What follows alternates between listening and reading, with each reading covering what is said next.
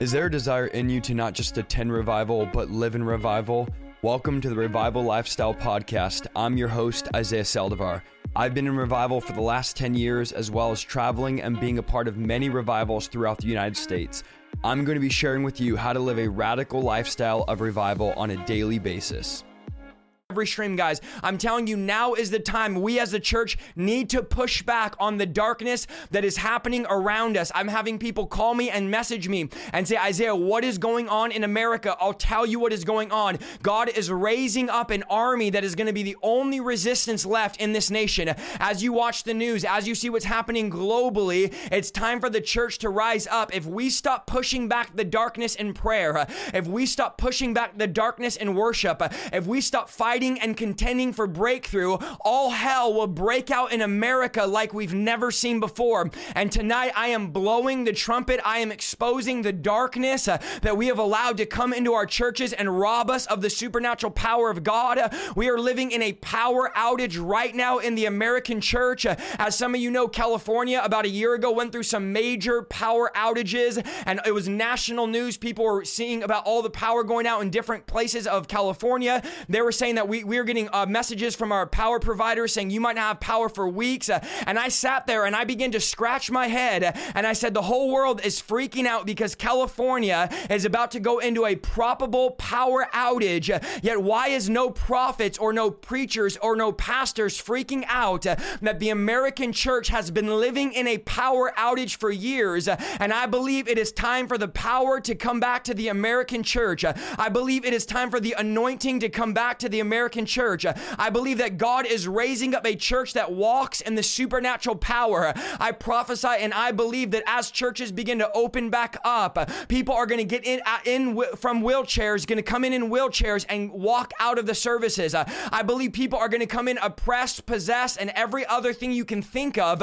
And the Lord is going to begin to break the back of the enemy. And there is going to be a supernatural victory that begins to happen in the church.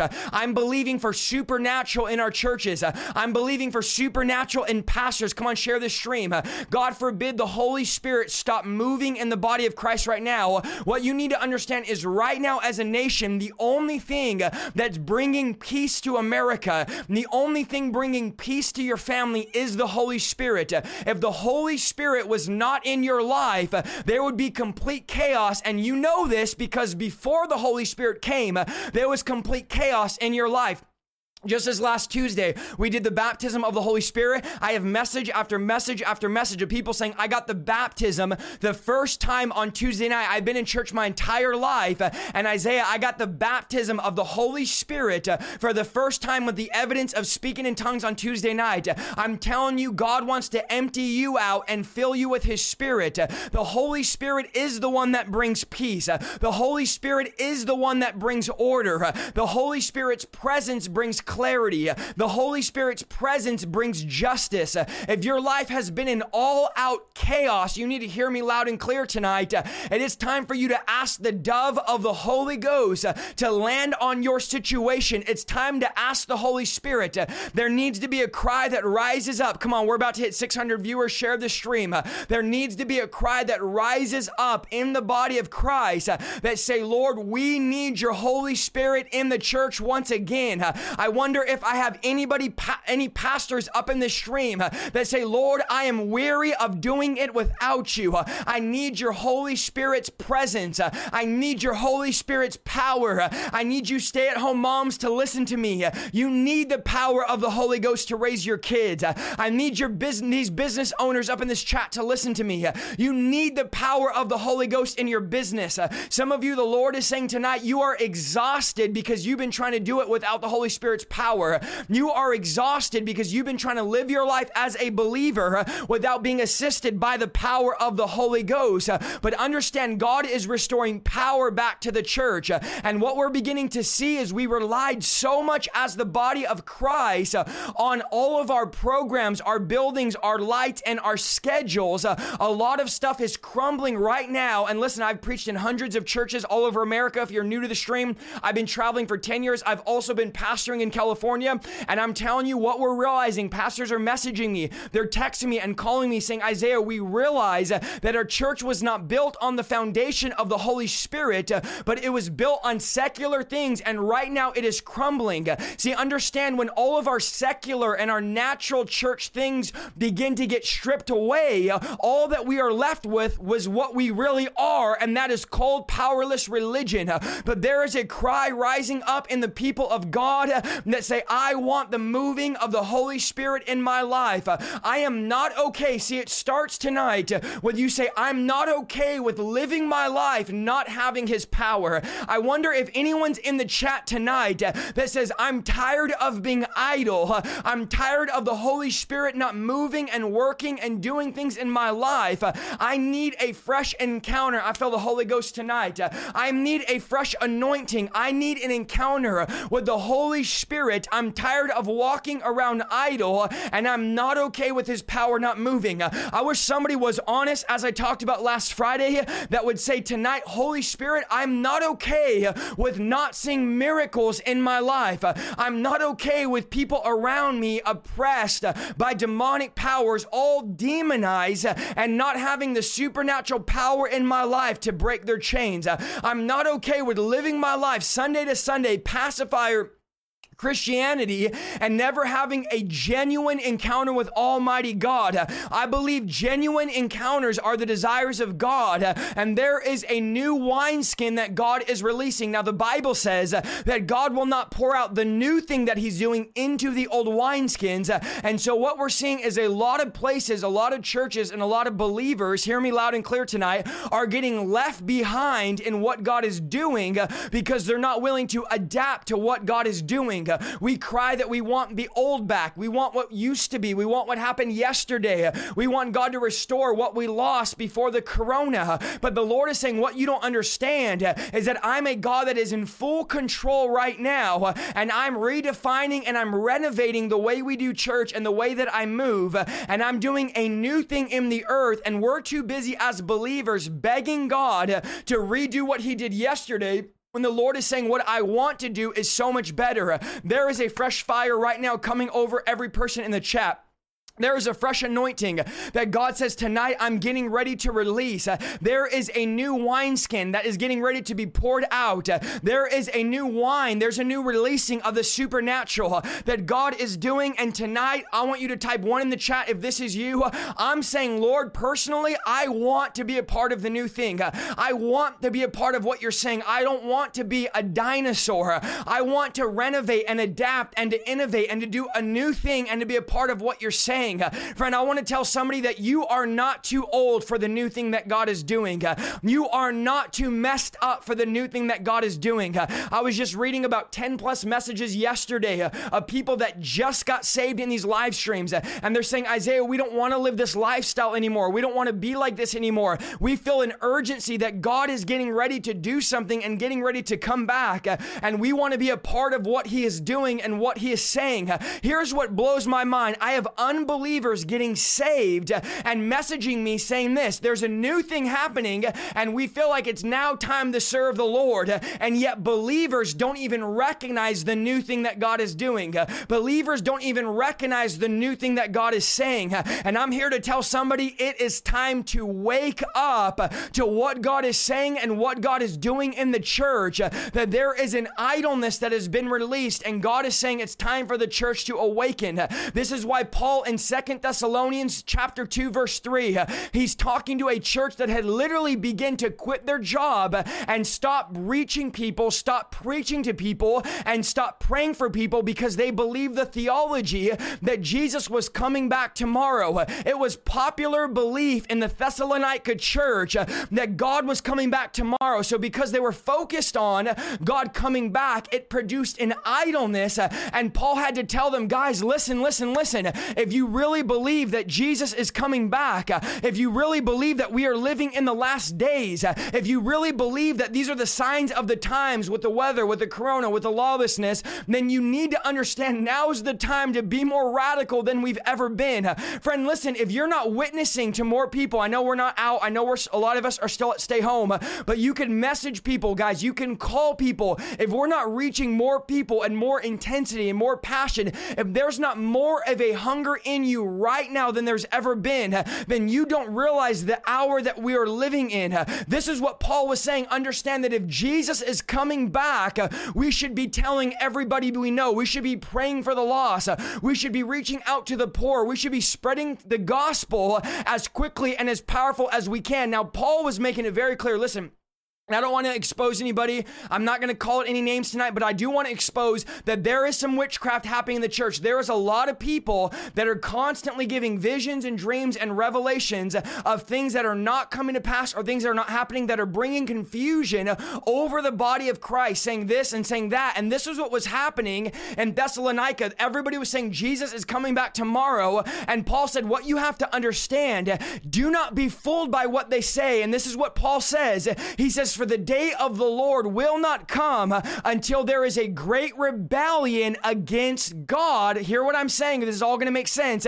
And there's a man called lawlessness. Now, some of you have never heard this before, but he says there's a man of lawlessness that is revealed. There is a man of lawlessness right now that is working in darkness that is one day going to be revealed. He is working to cause lawlessness and demonic activity among social order, among people, and among the nation. But Paul says there's somebody holding back the man of lawlessness. I don't know about you, but I'm so grateful that that person holding back the man of lawlessness is the Holy Spirit. See, understand, lawlessness works in darkness, and disorder and demonic activity is in darkness. But Paul is saying you have to understand the day of the Lord is coming. Yes, remember this is 2,000 years ago. Yes, the day of the Lord is coming, but understand there's a man, a spirit called lawlessness that is going to be fully released in the earth once the Holy Spirit moves, and what you're seeing is just a taste of what is coming. Friend, I'm telling you, the times that we're living in, things are going to get worse before they get better,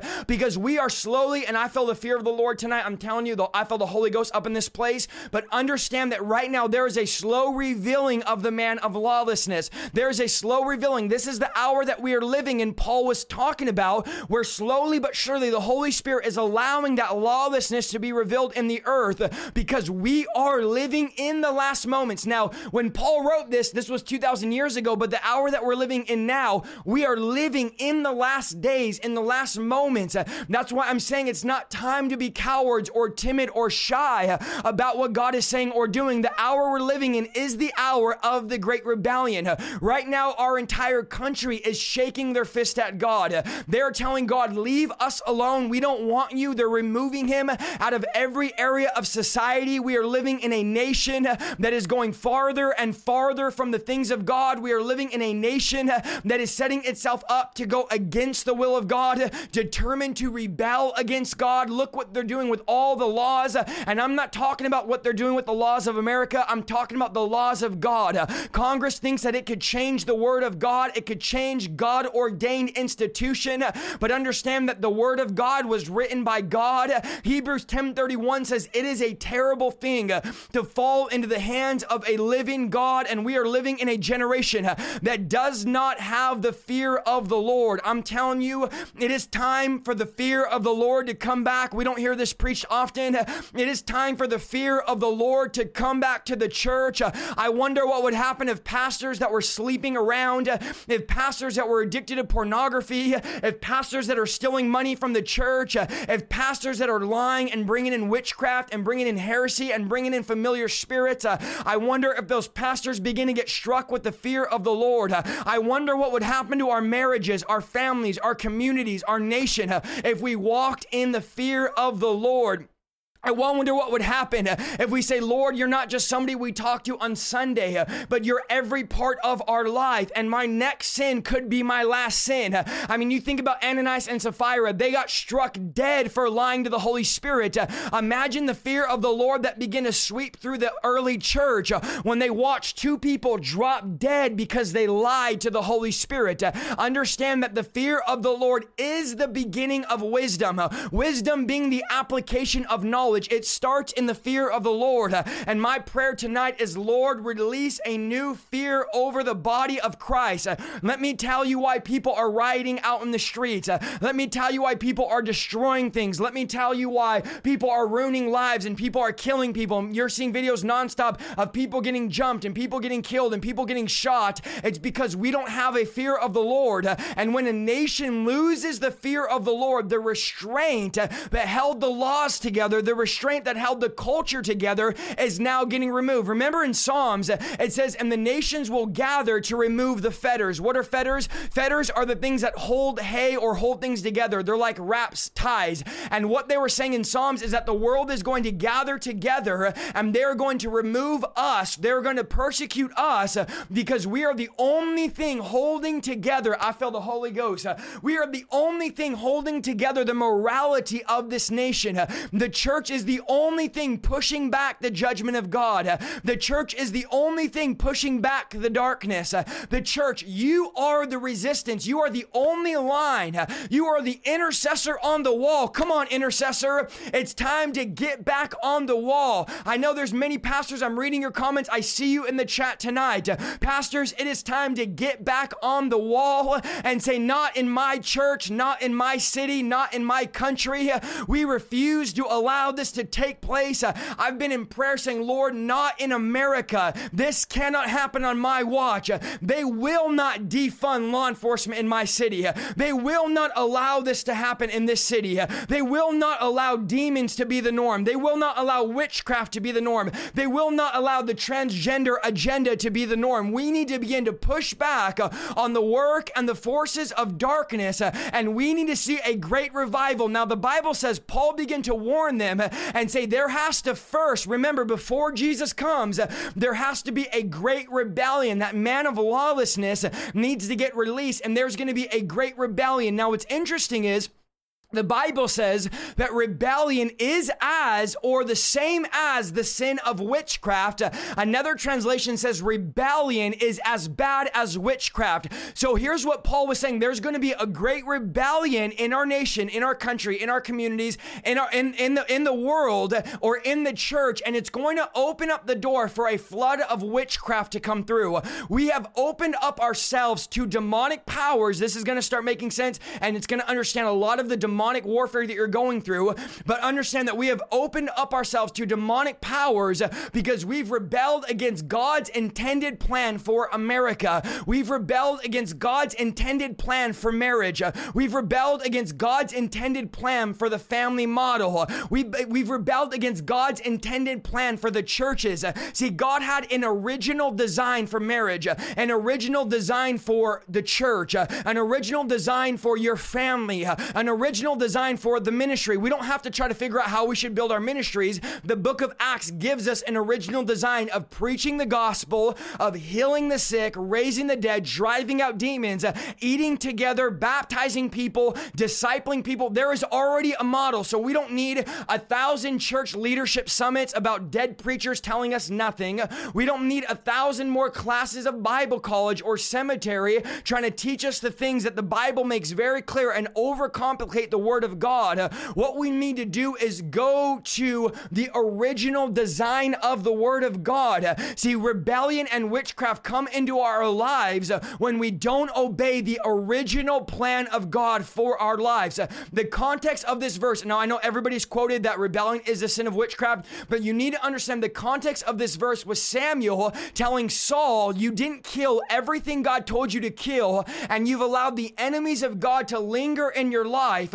You've allowed things to stay in your life, hear me tonight, that are in complete war with God, that are complete opposites of God's kingdom. So God told Saul, I want you to kill all the Amalekites. Saul decided to save something and didn't kill them all and save the king. And the Lord said, Saul, because you disobeyed me and you didn't get rid of everything in your life that I called you and anointed you and mandated you to get rid of, because you weren't willing to give those things up, he says, Saul, I'm going to reject you. You've been rebellious and you have allowed witchcraft to come over your life. Now, witchcraft causes many things in our life. One of the major symptoms, I'm not going to go into a huge thing on this. I'm going to talk about some other stuff here, but one of the major symptoms of witchcraft is depression. Another major symptom of witchcraft, I've delivered many people from witchcraft, is confusion. People say, Isaiah, I feel confused. I don't really know what I'm called to do. I don't really know who I'm called to go to. I don't really know what church I'm called to be at. I don't really know if I'm called to get married or not. I don't really know what I should be doing with my business.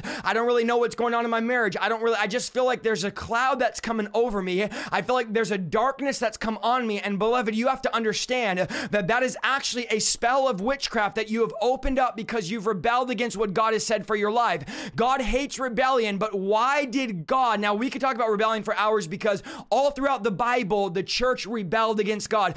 I preached on it last week. God says, you've disobeyed me. You've rebelled against me. You do not obey my commands, and you do whatever you feel right. The Bible talks about there's coming a day where men will do what's right in their own eyes. They will follow their desires, and whatever feels good to them will be okay. And this is why we're seeing a lot of laws that are getting passed, because it's all about feelings. Well, if it makes you feel good, maybe you're born that way. If it makes you feel good, maybe you should do it. If it makes you feel good. So we have a generation that's walking by their feelings and we're rebelling against God. But understand, the original word for witchcraft in this context was witchcraft or divination. This was the Hebrew word, and it literally was a demonic thing that was happening when they were rebelling. And why God compared rebellion to witchcraft is God is saying this, that at its root, and now I need you to hear me tonight very clear, at its root, rebellion is nothing more than willfully choosing to be led by another spirit other than the Spirit of God. Let me say that again. Rebellion is nothing more than willfully choosing to be led by another spirit that is not the Spirit of God. Understand that if we're not walking and following what the Spirit of God is saying to us in our specific life, then we are following another spirit. How many times do we hear people say, I'm going to move out of state. I'm going to be a part of this. I'm going to be a part of that. I'm going to go do this. I'm going to go do that. And you'd often say, did the Lord tell you to move there? Did the Lord tell you to get with that girl? Did the Lord tell you to start that business? Did the Lord tell you to go do this thing? And often I was like, I didn't really think about that or even inquire with the Lord. I want you to go read your Bible and see what happened to Israel when they did not inquire with the Lord. When we stop inquiring with God, we begin to follow demonic spirits that lead us off the path of God, and we live our lives as confused believers. I'm going to talk about depression here too, as depressed believers, because we're confused about the will of God for our lives, because we've actually rebelled against what God is saying. See, Saul rebelled, and Samuel said, because you've rebelled, now you're going to have to face the consequences. The result of rebellion was not just you opening up yourself to other spirits, but the result of rebellion or the spirit of witchcraft is actually the hand of God coming off of you, which is actually the scariest thing that could ever happen to a believer. Understand this, that if you're not doing the will of God, you are 100% doing the will of the devil. So if you're doing your own thing and not following God's plan for your life, you're following the enemy. That's why Jesus says that if you're not for me, then you are against me. If you're not doing my will, let me translate it for some of you sitting in the back, okay? If you're not doing my will, you're doing the enemy's will for your life, and you're actually following after demonic spirits.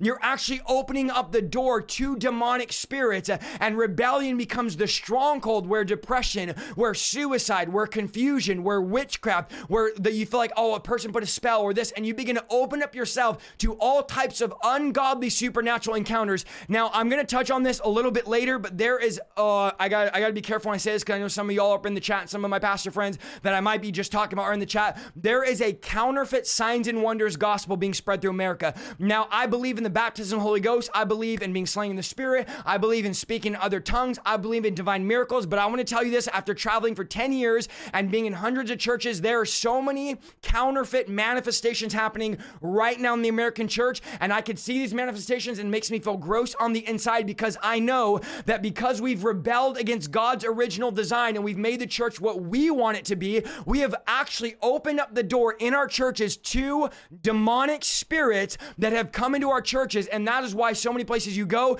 you say there's just such a weird spirit here and there's weird things happening and people are doing, and I won't go into it because I know there's people in the chat that do this, and I want to be sensitive and I don't want to start calling people out that are close friends and that are in the chat, but you know the manifestations I'm talking about. They begin to have all these type of manifestations. Now I want to say this, they don't point anyone to God. They don't point anyone to the Holy Spirit. It's all these manifestations happening. I remember I was at one church, they said, Isaiah, when you begin to preach, everybody's going to start laughing in the service. I said, what do you mean? They said, yeah, when you begin to preach, a lot of times our church just breaks out in holy laughter. And don't get distracted that we are going to laugh throughout the whole service. It's holy laughter. And in my mind, I realize that there is no division in God. And why would God bring me to deliver the word? And as I'm preaching the word, God's going to cause you to laugh and cause division in the church and cause distractions in the church and take the glory off of God and put the glory onto you. See, these are manifestations that we've allowed in the body of Christ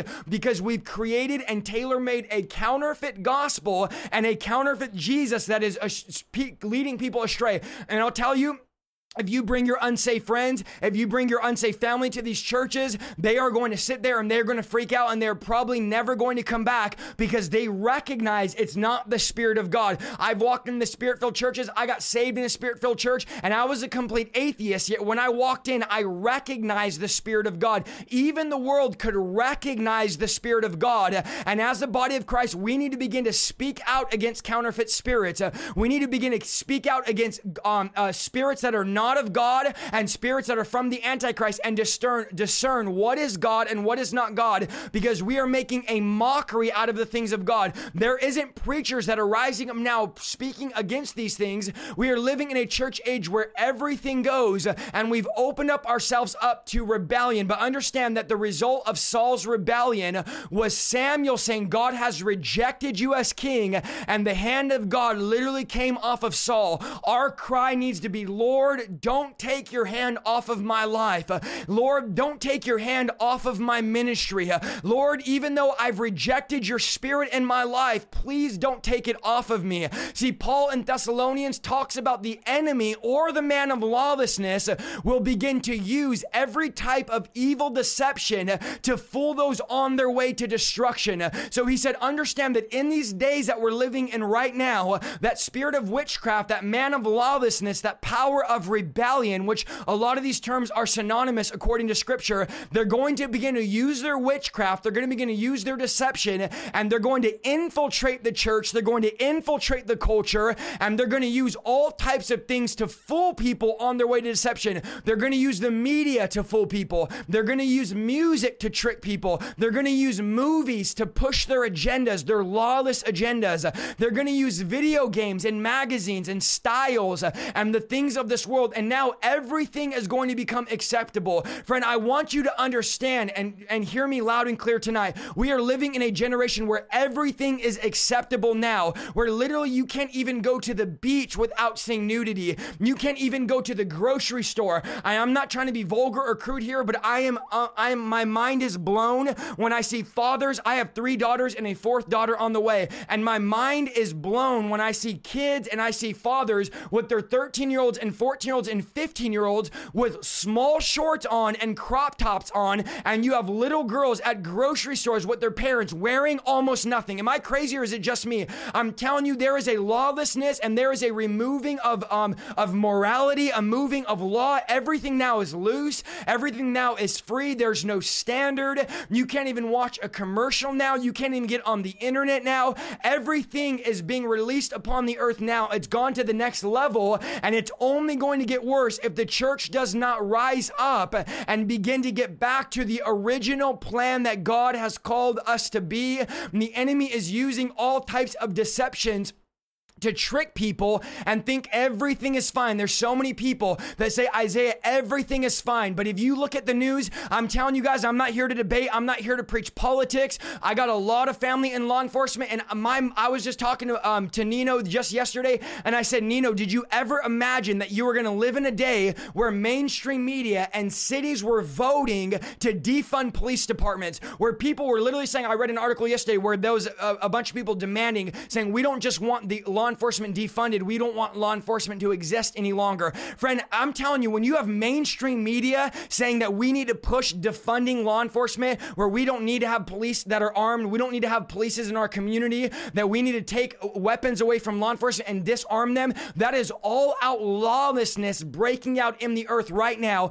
Imagine what happens. They were just saying in Atlanta, so many police officers were walking off the job that literally one of the police departments in Atlanta posted an article saying, sorry, if you call our police department, we can't respond to your calls because all of our officers are walking off the job. All of our officers are leaving because of what's going on, because of the hatred. There is a hatred towards law enforcement right now, and I want to expose the enemy. And I know some of you are getting mad. I know the enemy is getting mad. That is the spirit of lawlessness at work right now in our nation, and it is time to break the spirit of lawlessness. It is time to blow the trumpet. It's time for you preachers to get some backbone and stop being afraid to speak out against what the enemy is trying to do in America. It's time to speak out and say, God is bringing breakthrough and deliverance right now. We are going to push back the lawlessness. We are not going to allow this right now. The Bible says that this happens to them because they refuse to love and accept the truth that will save them.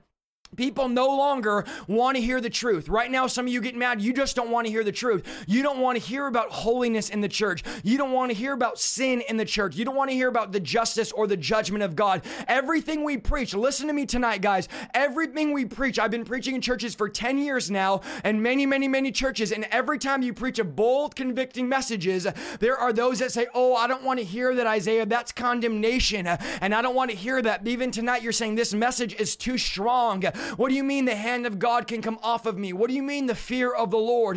What do you mean the judgment of God? We don't want strong preaching any longer. And I'm telling you, I know these are some strong words I'm speaking tonight. It's because the church has come in alignment with the spirit of lawlessness, and the church has come in alignment with the spirit of the Antichrist, and the church has come in alongside, the nominal church in America has come alongside that spirit of rebellion because we have denied God of moving the way that he wants to move in our churches, and we have lost the fear, we have lost the reverence, and we have lost love for the authentic word of God. When we bring preachers out to preach at our church, I want you to preach a convicting word. I love convicting preaching. There's 830 of you in here right now because there's actually some people, pastors, that want to hear the convicting word of God. Pastors, listen to me. There's actually some people that want to hear about repentance, that want to hear about the narrow road, that want to hear about how to do deliverance, that want to hear about the supernatural powers that are controlling our culture.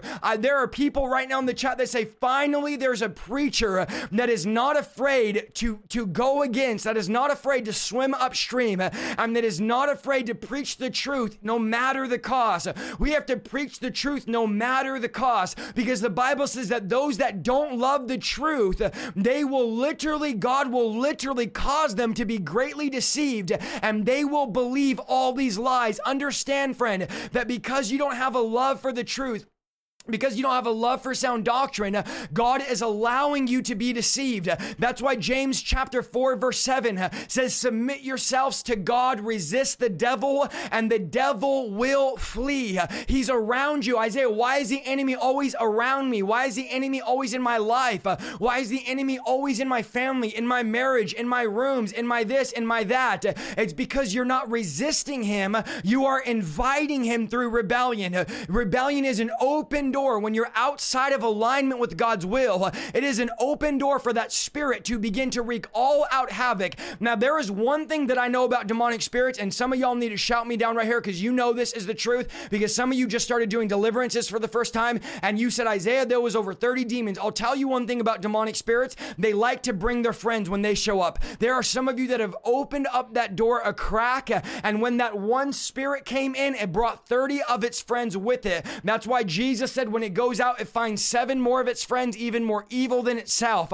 Understand that demons congregate in groups. They group up together and they infiltrate your life. And once you give them an open door, now we've all heard the term, if you give the devil an inch, he'll take a mile. This is absolutely true. Once you give the devil an inch in your life, he'll invade and begin to wreak havoc in a bunch of different areas in your life. Isaiah, all of a sudden this is happening. All of a sudden this is happening. I'm seeing this. I'm seeing that. I feel confused. And now I have depression and anxiety. Now they're telling me I'm bipolar. Now they're saying I have multiple disorders. Now I have sickness in my body that the doctors don't even know what it is or where it came from. All of a sudden, all these supernatural things begin to break out when that witchcraft shows up. Witchcraft being the practice of supernatural magic or the following of a different spirit. If you translate it from the Hebrew, understand it begins to open up your life to a whole bunch of other things.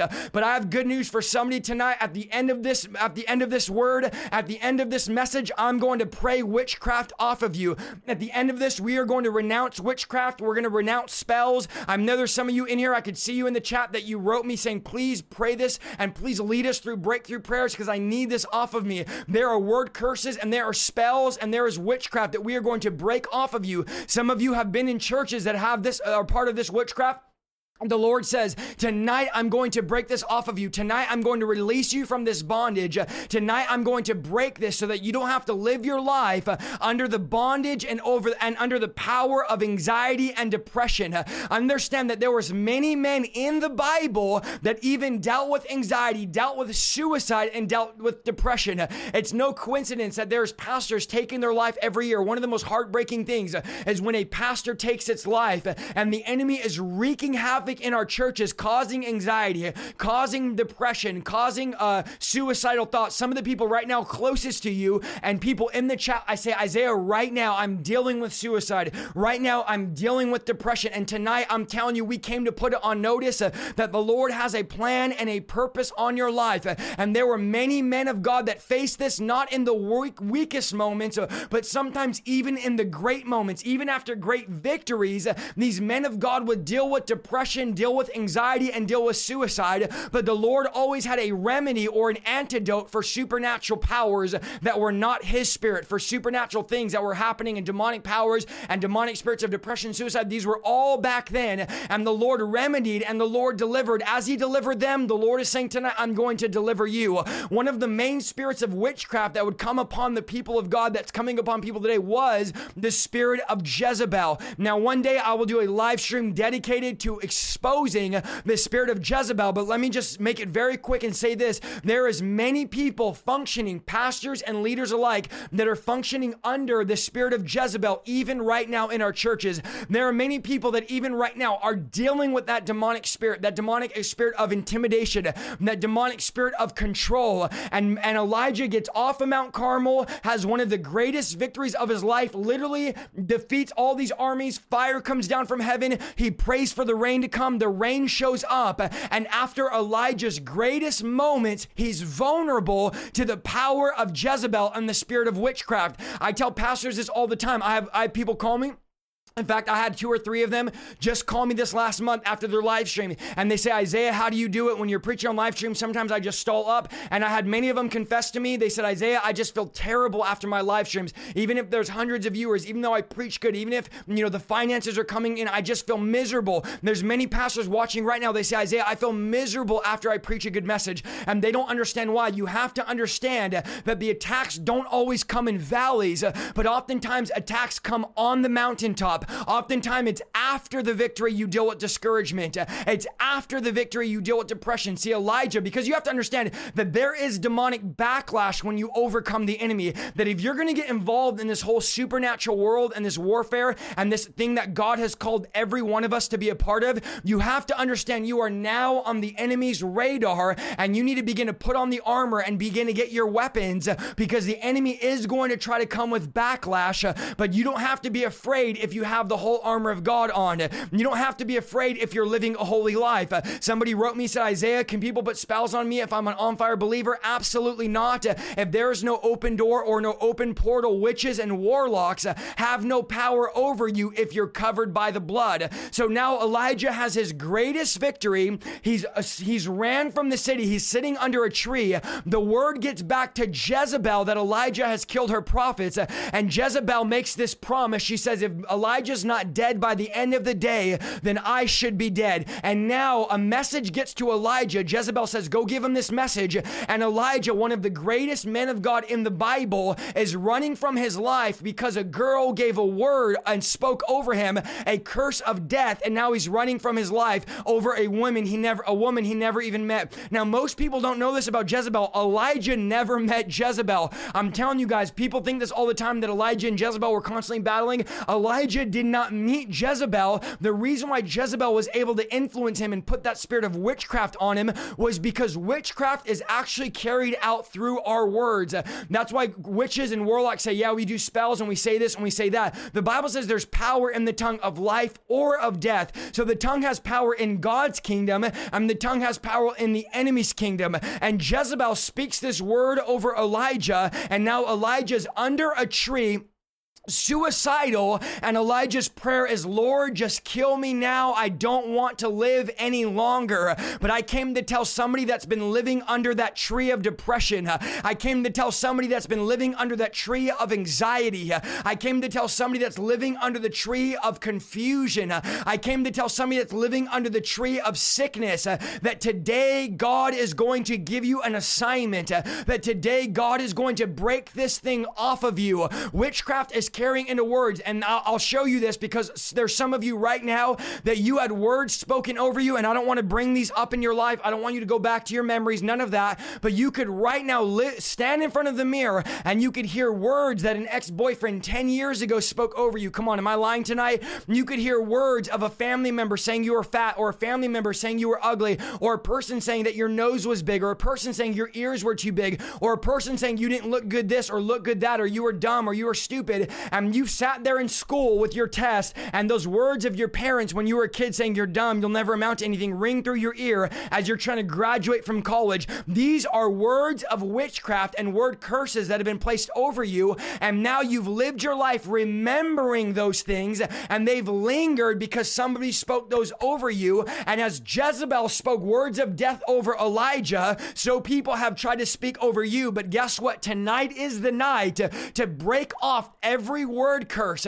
Tonight is the night to break off every spell. I came to tell somebody that you are not worthless, that you are not a nobody, that you are not an accident. You are not just here by divine accident. You are here by purpose, that God has anointed you for such a time as this, that God has called you for such a time as this, and it is time to break the witchcraft. It is time to break the spells off of you. What was it that broke Elijah out of his depression? The Bible says there was an earthquake, there was a windstorm, there was a fire, there was mighty shakings, and the Lord wasn't in the earthquake, and the Lord wasn't in the windstorm, and the Lord wasn't in the fire, but the Bible says the Lord was in that still small voice, and the Lord is saying tonight, I need you to hear the small voice of my whisper. I need you to hear my anointing, my assignment, and my calling, because I have a plan for you. God broke it by saying, Elijah, it's time to get up, and it's time to go anoint some other prophets. God did not even deal with his depression. God did not even deal with his anxiety. God dealt with his purpose. Let me say that again. God did not deal with his anxiety or his depression. God dealt with his purpose, because God knew the reason why he was depressed, the reason why he had anxiety was because he wasn't living in the purpose that God gave him to live. Some of you are dealing with depression even now because you're living for a career and not your calling. But the Lord's saying it's time to rise up It's time to get up, because have I not anointed you and have I not called you for this generation? Have I not anointed you for such a time as this? Understand that this witchcraft and this magic is only broken when you begin to do what God has called you to do. This is why the New Testament church was able to withstand the pressures of demonic persecution. You talk about all-out demons that were pushing down the New Testament church. How did they prevail and how did they overcome the demonic attacks that were constantly on them? The Bible literally says that Paul was going door to door, pulling people out of their homes. Understand, Paul was going door to door, ripping people out of their doors, persecuting the church, killing believers. There was real persecution. Jesus, in fact, says that if you want to follow me, you have to lay down your life. And most people think, oh, that was not literal. It was absolutely literal, because if you go back and read history, you're going to find out that there were 12 men and 11 of them got martyred. Some of the disciples got hung. Some of the disciples got beheaded. Some of the disciples got cut in half. 2 of them got hung upside down. And you might think that sounds drastic and crazy, but that is the majority of our world right now. If you are a believer, you are living in the minority of the unpersecuted church, because in Acts chapter 8, it says persecution began to sweep through the church and scatter the believers. What you need to understand about persecution is it does not snuff out the flame of revival. It actually spreads the flame of revival. Persecution brings you out of your norm. Some of you are stuck where you're at. You're comfortable where you're at. And so the Lord will allow persecution to come to make the gospel spread in places it never would have spread. Let me give you an example. Pastors were not preaching online. Pastors were not live streaming. Pastors were content with their buildings being full of 50 to 100 people and preaching and prophesying over the same people every single week. We were not utilizing social media. The Lord came to us and said, in 2020, you need to have internet revival. I'm not going to go into that because I've already talked about it 100 times. But what you have to understand is we didn't realize that all this stuff that was happening, all this stuff happening in the culture, was God bringing and allowing it on the church so that the church would begin to reach the people that we were never reaching before. There's about 4 billion active Facebook users every single month, and the church is not reaching social media. The church is not reaching secular spheres. And so God has allowed this whole corona thing to happen so that it would actually scatter us, so that we'd begin to preach to people we never would have preached to before. I look back and I thank God, even in our ministry, of some of the people that He allowed to come against us. I thank God about some of the gossipers. I thank God for some of the naysayers. If it had not been for the persecution, come on, somebody better help me preach up in this. If it had not been for the rumors and the gossip, I wouldn't be where I am today. So God sometimes has to allow people to persecute you. God sometimes has to allow the enemy to mess with you. That's why the Bible says God left the enemies in the land so that He could teach them how to fight. The Lord has to leave these things in our life. That's why Paul said, I prayed 3 times for you to take the thorn out of my flesh. And you said no every single time, because my strength is better when you are weak. And so God will allow the trials. He'll allow the wrestlings. He'll allow the pressure so that the persecution will help grow the church. The persecution will help spread the gospel. The persecution, remember, was not coming from the world. See, I want to tell you this because I know there's a lot of you getting set on fire. I know there's a lot of you getting radical. I know there's a lot of you getting saved through some of these live streams, and you're praying for people, you're casting out demons, you're healing the sick, and a lot of you, your church is still on lockdown and you haven't been able to go back to church. But let me tell you, and I'm going to warn you this, when you get back to church and you're all on fire and you're praying for the sick and you've been watching these live streams and you're trying to cast demons out and you want to be in all-night prayer meetings and you want to be excited about God, understand that the persecution is not going to come from those that are outside of the church, but the persecution actually comes for the people that are inside the church. It was the most religious people that were persecuting the move of God. And the problem with religious people, and the problem with the Apostle Paul, or should I say Saul before he got saved, was he had education without a supernatural encounter. He had information but never experienced or walked in demonstration. He was prideful because he knew more more of the Bible than those that were leading the move of God. And although he knew the Bible, he did not know the God of the Bible. And there are people in here tonight that might know the Word of God, but do you know the Word that became flesh and dwelt among us? Is there a relationship with you with the Holy Spirit? Do you know God in the supernatural realm, or is it just theology? Is it just in your mind? Is it just you know Scripture? I don't just want to know the Scripture. I want to know the God that wrote the Scripture. You better believe that when a move of God starts in your life, when God begins to do something in your city, when God begins to move in a region, it's going to always be the same as it was for the last 2,000 years. The religious people will gather and begin to persecute you and try to shut you down. You better believe that when you catch the fire, it won't be your old friends trying to snuff it out. It will be your lukewarm Christian friends. It will be pastors and leaders saying you've gone too far. You don't have to heal the sick anymore. You don't have to drive out demons anymore. You don't have to pray like that. The greatest resistance that Jesus had was not the prostitute or the tax collector. It was the Pharisee and it was the Sadducee. But I'm here tonight saying I'm tired of dead, stale religion. I'm tired of the norm and the religious Pharisees and the powerless church. I want what it was in the days of old. I wish someone would type 1 in the chat if they hear me preach tonight. I want the real thing. I want to see blind eyes open. I want to see deaf people hear. It is time to revolt against the status quo. It is time to revolt against the norm. It is time to revolt against the flow of the ministry. It is time to go against the grain and to swim upstream. It is time to stop following the crowd, and it is time to lead the crowd.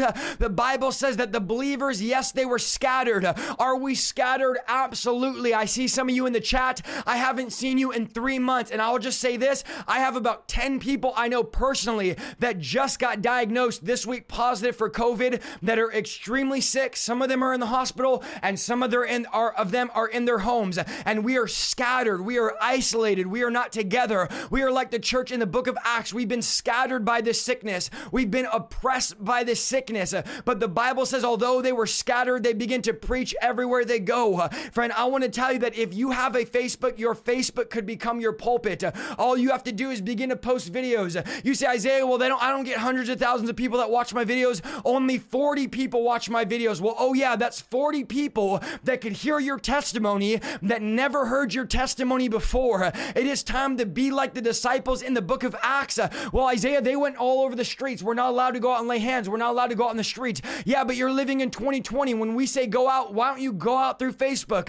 Why don't you go out through Instagram? Why don't you go out through YouTube? You think about this. You could literally forget about knocking door to door. I'm talking about we can right now press live on our computer and I could broadcast my face preaching this radical gospel right into people's homes. Think about that. Say you went door to door and begin to preach the gospel to people like they did in the book of Acts. No one's going to let you inside their house. No one's going to give you the time of day to preach. Yet right now, I'm able to get through somebody's smartphone and I'm able to preach directly to them. People are literally holding their phones. My phone's right here. Look, I got my stream going. People are holding their phones like this and I'm preaching to people that would never hear the gospel, and you're sitting there going, wow, we're supposed to be out on the streets. Absolutely. Is there a place for that? Absolutely. But understand, God has allowed this because the church has hid in the building and God is now scattering the believers all over the place. And although they missed each other, like I miss some of you right now that are on my team, I can't wait to see you. I miss you. Can't wait for the potluck. Okay. Yes, I miss you. Absolutely. But understand that we are in a season where we're able to preach to everybody online. We're able to preach to people that we'd never preached to before.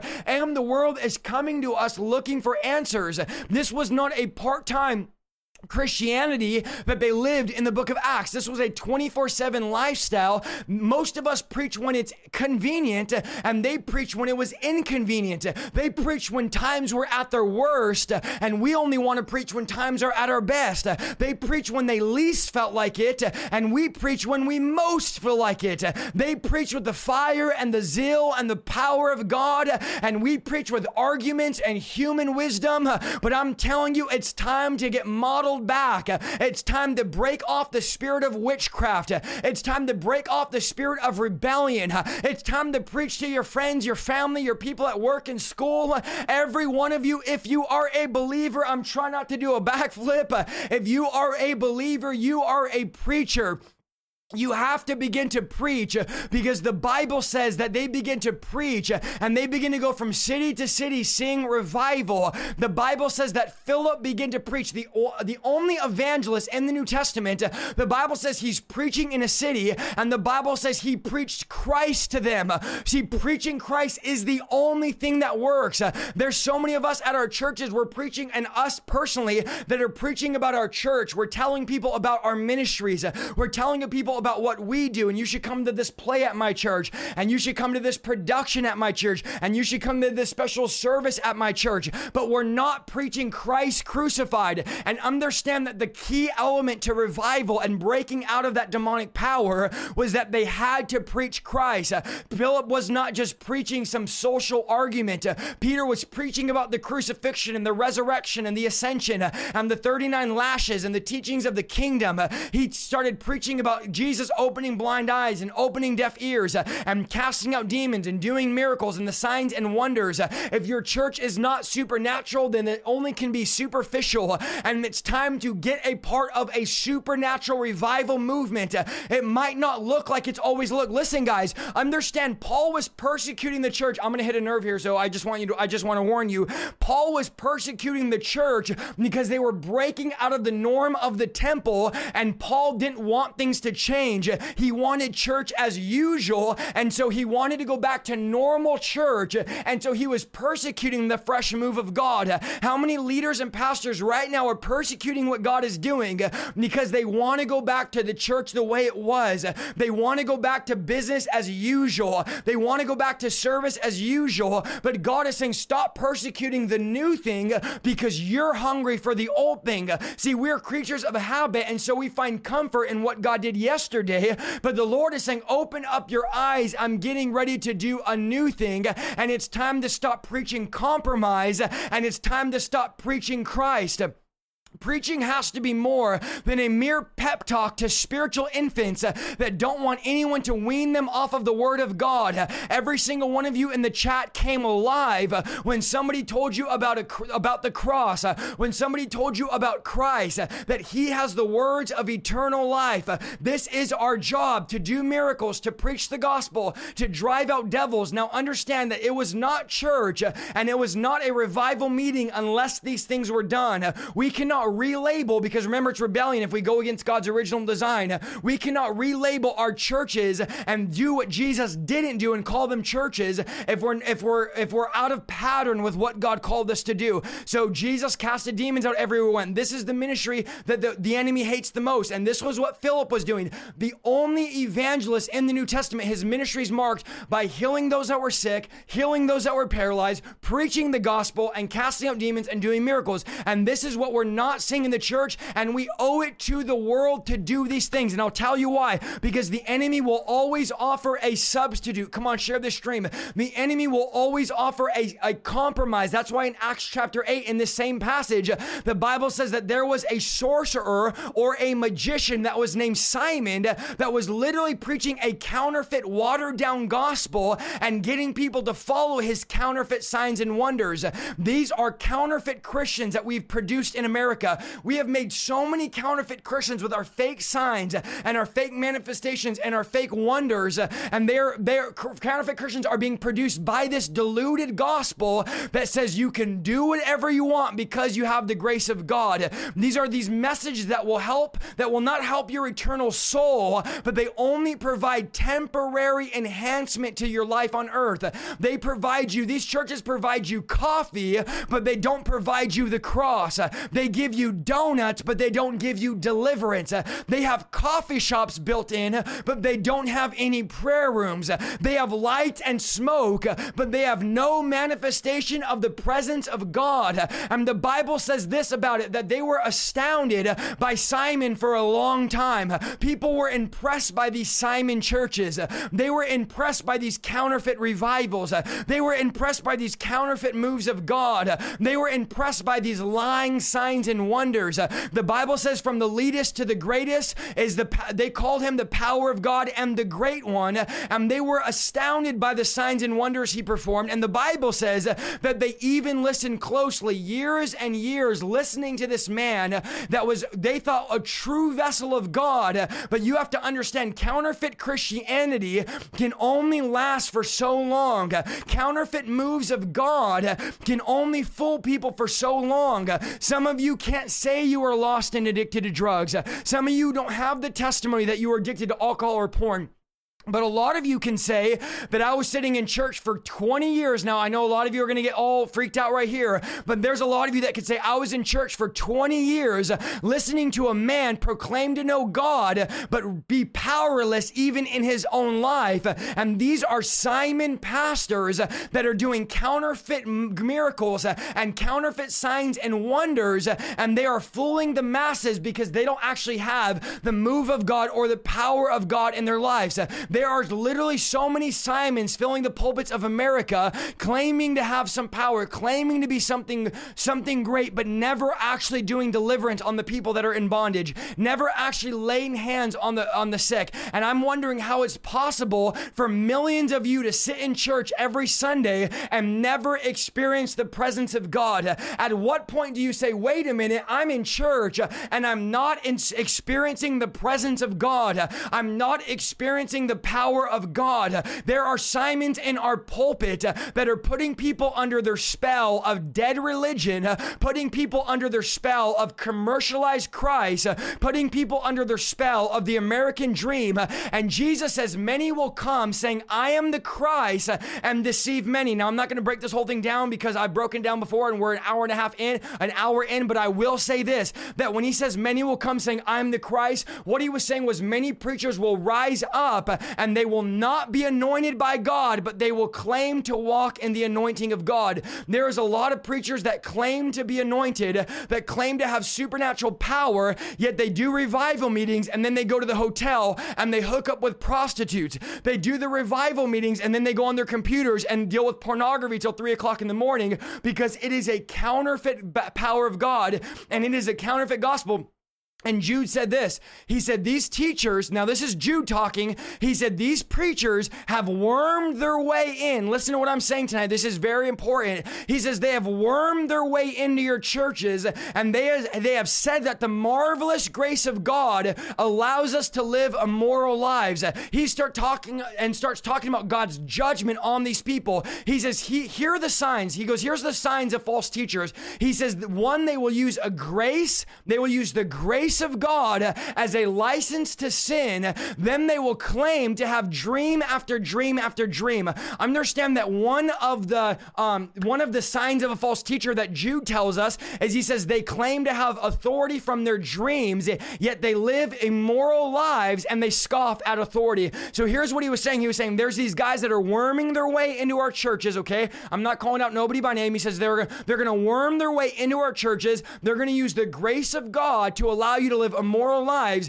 and then they're going to say they have dreams and visions and dreams. They're going to use their dreams and visions as authority, but in the background of it all, they're going to live immoral lives and they're going to scoff at spiritual authority. In other words, they're going to be arrogant and they don't want anybody to tell them what to do. If you know any preachers or any pastors that scoff at spiritual authority, then it is possible that they are false teachers. And if you find all the, everybody's over there claiming this and claiming that and claiming here, and it's like in the body of Christ, we don't know what to believe now, and there is an immoral grace of God message being preached, and I'm telling you, it is a demonic witchcraft message from Simon, and it's time to break the spirit of Simon off the body of Christ and say, we need to get back to preaching the word of God. So one, they will give a license to sin by the grace of God. Two, they claim to have constant dreams. This is all in your Bible. Three, they live immoral lives. What's up, Matt Cruz in the chat? And four, they will defy authority.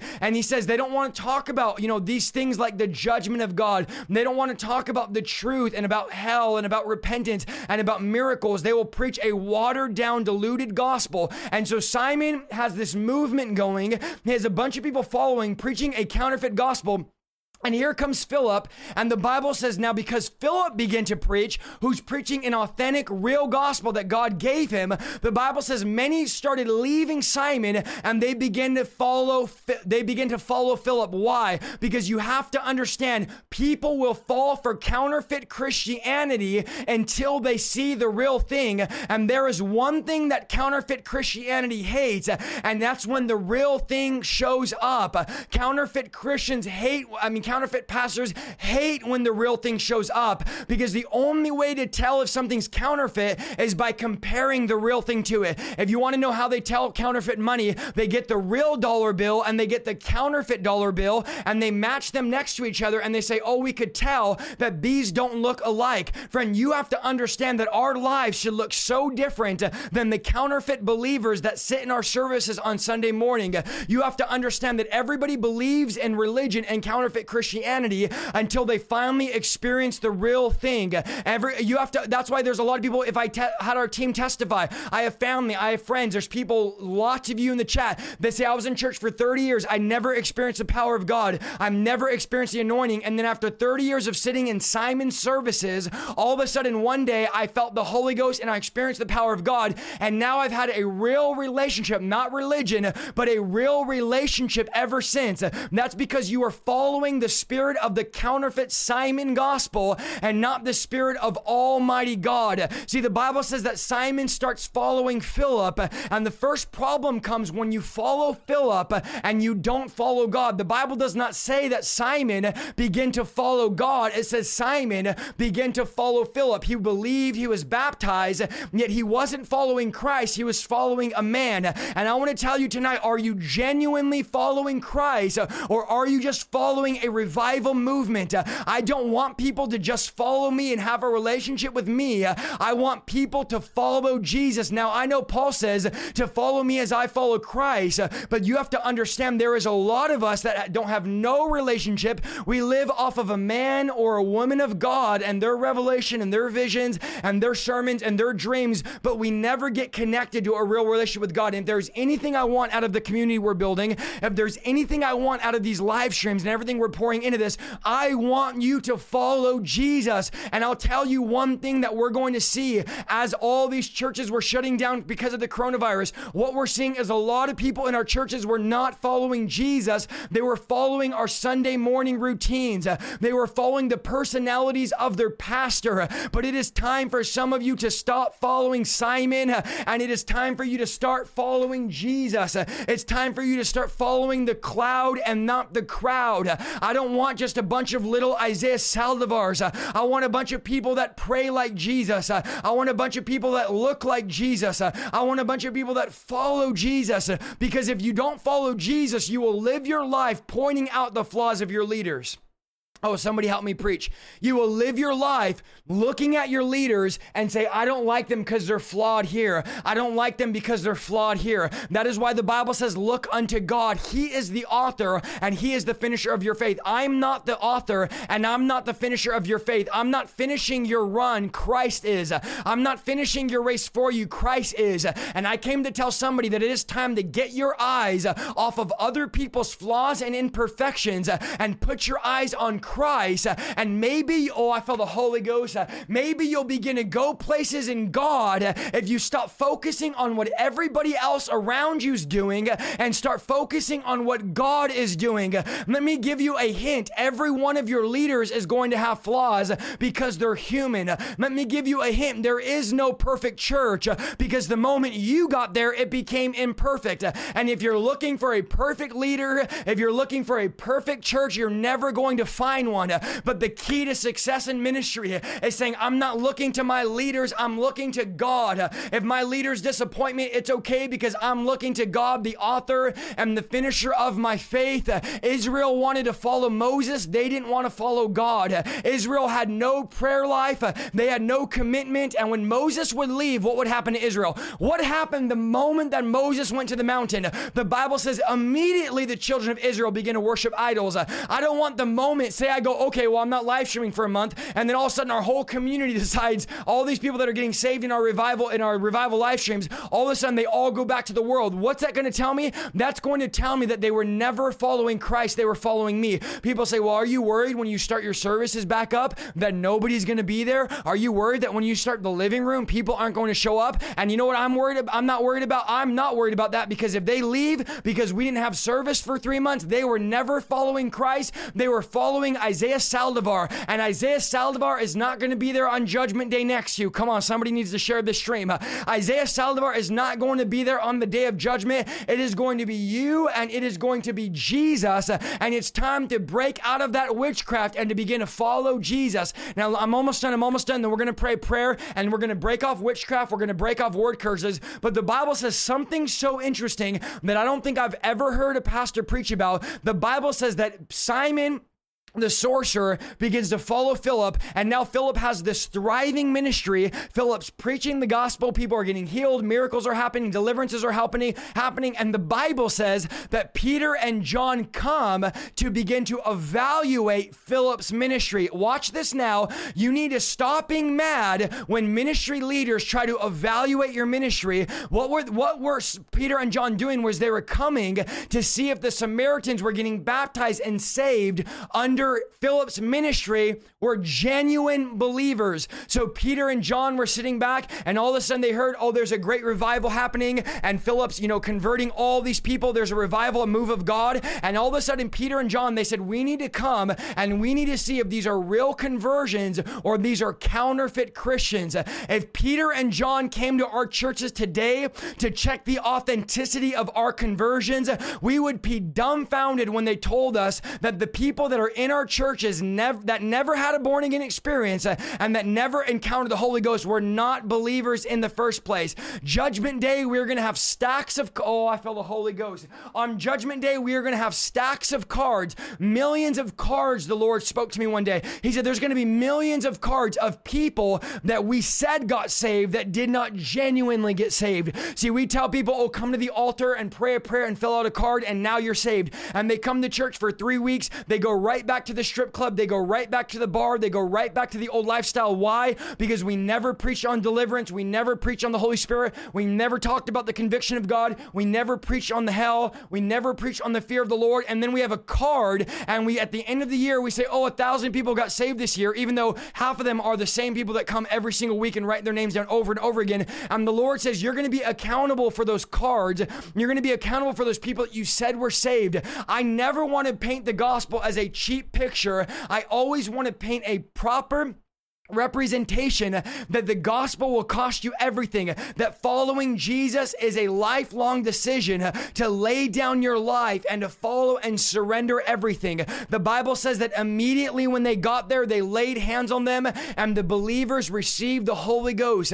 They had been baptized in water, but not baptized in the Holy Spirit. Last Tuesday, me and TJ, I know a lot of you weren't here, we prayed the baptism of the Holy Spirit and people got baptized in the Holy Spirit. I got many messages of people saying, I spoke in tongues for the first time and got baptized. And tonight, the Lord told me we're going to pray once again for the baptism of the Holy Spirit. There's 190 of you on, there's 890 of you on right now. And if you're listening to this and you say, Isaiah, I need a fresh baptism, I'm tired, I'm weary, then tonight is your night to get freshly baptized in the power of the Holy Ghost. So now Simon begins to follow them. Remember, he comes out of witchcraft. He's leading literally a witchcraft movement.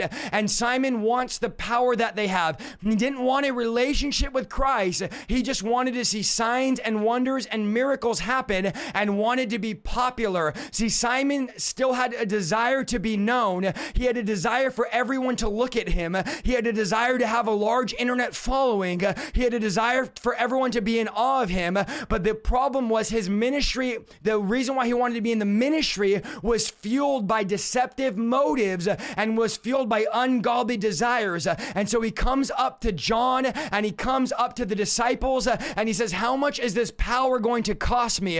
What do I have to do to earn it? How much do I have to pray? How much do I have to give? How much do I have to read so that I could have the supernatural power? And Peter looked back and said, let your money be destroyed with your thinking. Your heart is not right with God. You are full of bitter jealousy and held captive by sin. Friend, I want to tell you something, that God cannot promote your ministry if you live your life jealous of every other person's ministry. If you're sitting there constantly saying, well, why does he have more viewers than me? And why is his stuff growing and mine isn't? God says, I can't use you if you're just trying to buy the anointing for your own personal gains. There's a lot of you that want to hold a microphone, but you don't want to hold a plunger. There's a lot of you that want me to push your stuff on social media, but you don't want to push a vacuum in the local church. There's a lot of you that want to have a large following, but you don't want people to genuinely know God. You just want to be popular. I can't count how many times I said, Lord, I don't want this. I don't want the ministry. I don't want the following. I don't want no one to see me. I would rather be in the sound booth. And the Lord says, Isaiah, these are people that I want to use. I'm looking for broken, humble people. I'm looking for people that are humbled. I'm looking for people that would walk in the Spirit. I'm looking for people that would walk in my anointing. I'm looking for people that would walk in humility. It's easy to start following Philip, but can you last? I want to make a place where people actually last in the things of God. See, you have to ask yourself, is my heart right? Is my secret life right? Is my desires right with God? I don't know about you, but I don't want to be a Simon pastor letting witchcraft run my church, letting rebellion run my church, and having false signs and wonders and standing on judgment day. And the Lord saying that the conversions that you had in your church were not genuine conversions. Friend, I'm telling you, tonight is a night where God says, I want to break witchcraft off of you. Thank you so much for listening to this week's episode of the Revival Lifestyle Podcast. If you like what you heard, go to www.isaiahsaldivar.com for more content, and please follow me on Facebook, YouTube, and Instagram at Isaiah Saldivar. See you next week.